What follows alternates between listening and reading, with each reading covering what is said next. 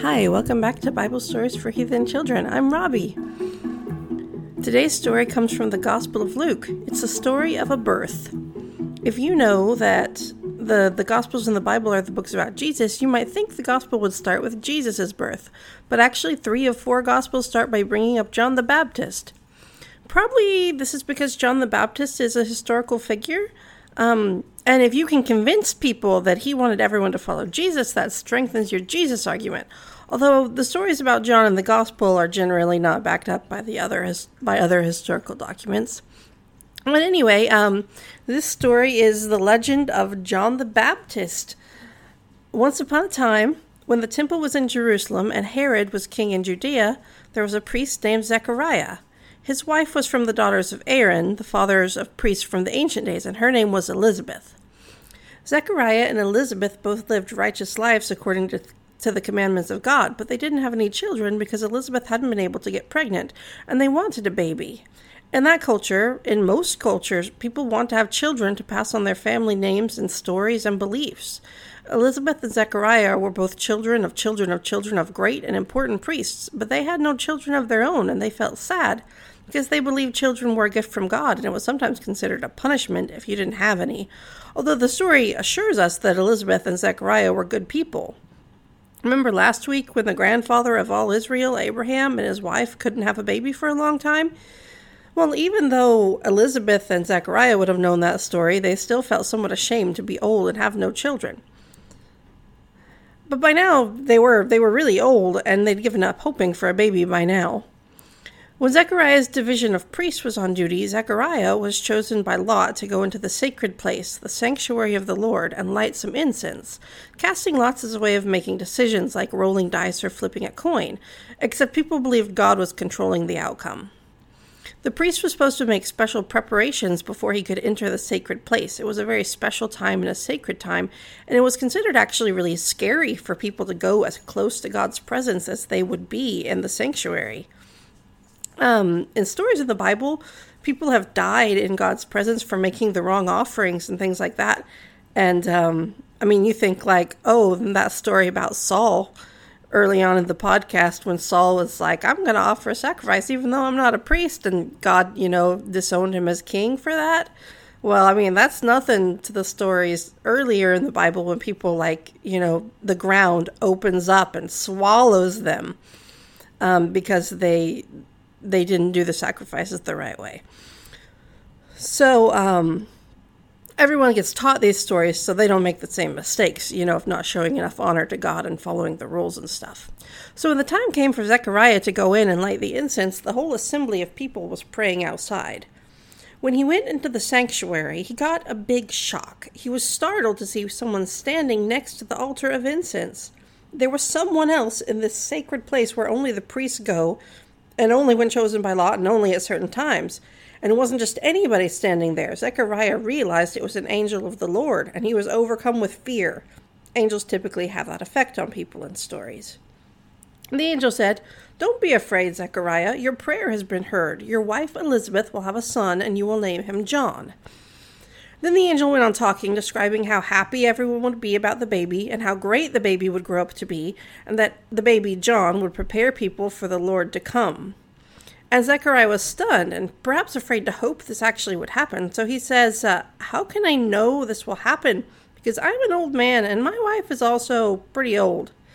Then the angel answered, I'm Gabriel, who stands in the presence of God, and I was sent to tell you this good news, but listen, you didn't believe me, so you will become unable to speak until the day these things take place, because you didn't believe the promise, which will come to pass at the proper time. And meanwhile, everyone's praying outside the door, wondering what was taking so long. Then Zechariah came out, and they asked him, what happened? What took so long? What was going on in there? And he couldn't speak. He kept trying to make motions with his hands to explain it, but he couldn't speak, and they all realized he must have seen a vision while he was in the sanctuary. Well, after he'd finished his duties for the time, he went back home, and then his wife Elizabeth became pregnant, and she kept to herself, staying in the house secluded for 5 months, until she was, really big pregnant. And she said, the Lord has done this for me and taken away my disgrace among the people. Around this time, other things started happening, but I'll tell that next week when I tell the story of Jesus' birth. Then, when Elizabeth was about 6 months pregnant, she got a visit from a relative named Mary. Now, if you were reading this story from the Bible, then you would know at this point in the story that Mary is going to be the mother of Jesus, the Son of God. And Elizabeth's baby John is supposed to prepare the hearts of people to believe in Jesus. Only neither of them are born yet. But when Elizabeth sees Mary, the Spirit of God tells her the secret about Mary, and the baby in her uterus jumps around.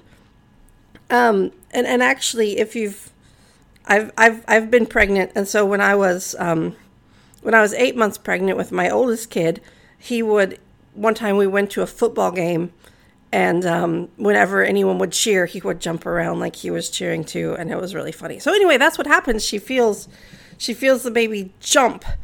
And she takes that as a sign that Mary really is going to be pregnant with the Son of God, and that her baby really is going to be special too. So Mary stays with Elizabeth for about 3 months, and then she goes home. And by then, 6 months plus 3 months, that's 9 months pregnant, and that's how long a pregnancy lasts. So basically the time had come. So she gives birth to the baby, and it's a boy, and everyone celebrates, and they're so excited, and they're so amazed that Elizabeth is so old, but she's finally had a baby. So on the 8th day of the baby boy's life, they would perform a ceremony and circumcise the baby and give him a name.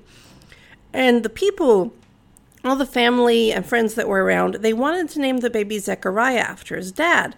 But the mother, Elizabeth, said, no, he'll be called John. And they said, that's not even a family name. Where does the name John even come from?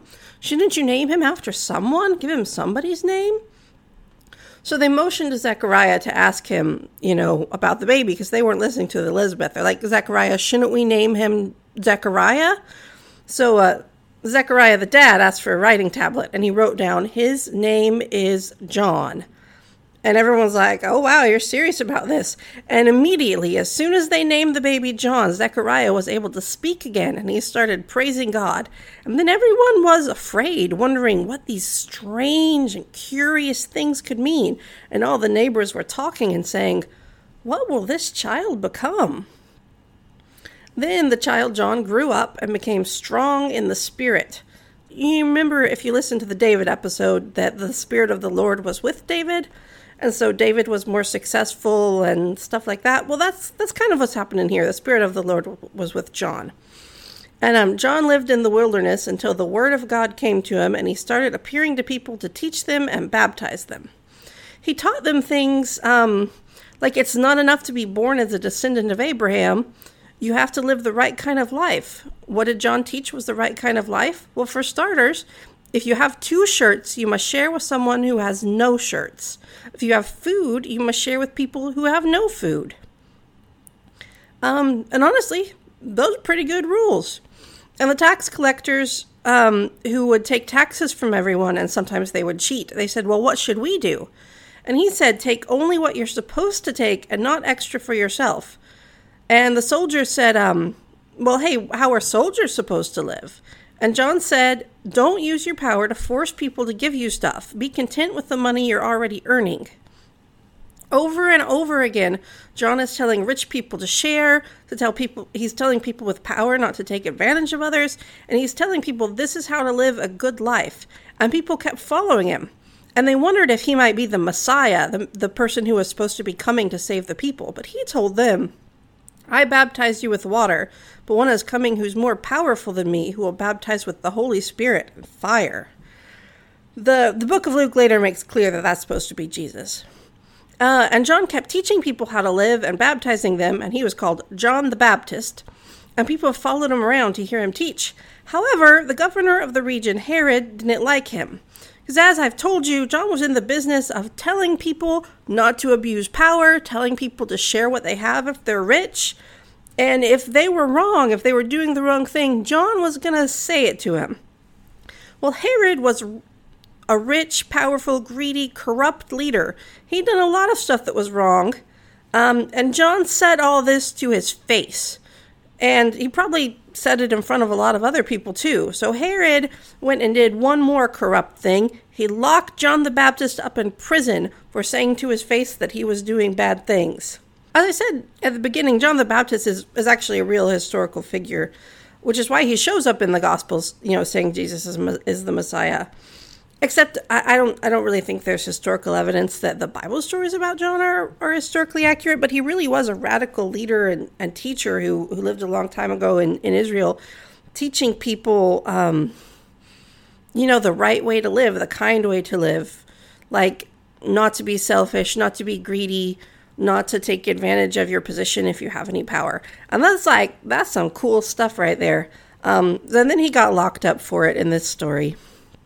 So, but that's kind of the significance of a Herod. There's 2 Herods in the book of Luke, at least 2. Heck, maybe there's more than 2. I don't know.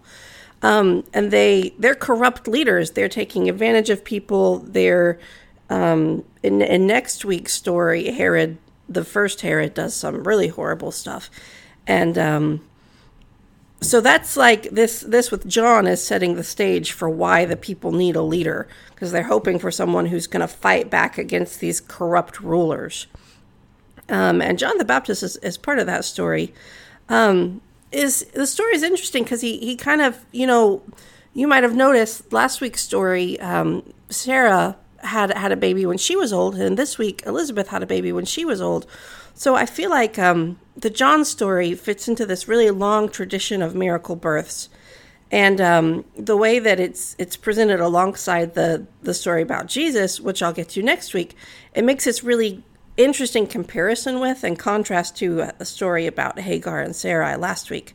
And I'll actually be writing some more about my thoughts about that on my side notes feature on my Patreon page. That's one of my exclusive features for patrons. I do one for every episode. You can get access to all of those for just $1 a month, in addition to early access to each podcast episode. So anyway, as I said, this month is just all about the babies. So we did Hagar and Sarai and giving birth to Ishmael and Isaac. And this week is John the Baptist, and that is setting the stage for the most famous miracle birth of all time, Jesus.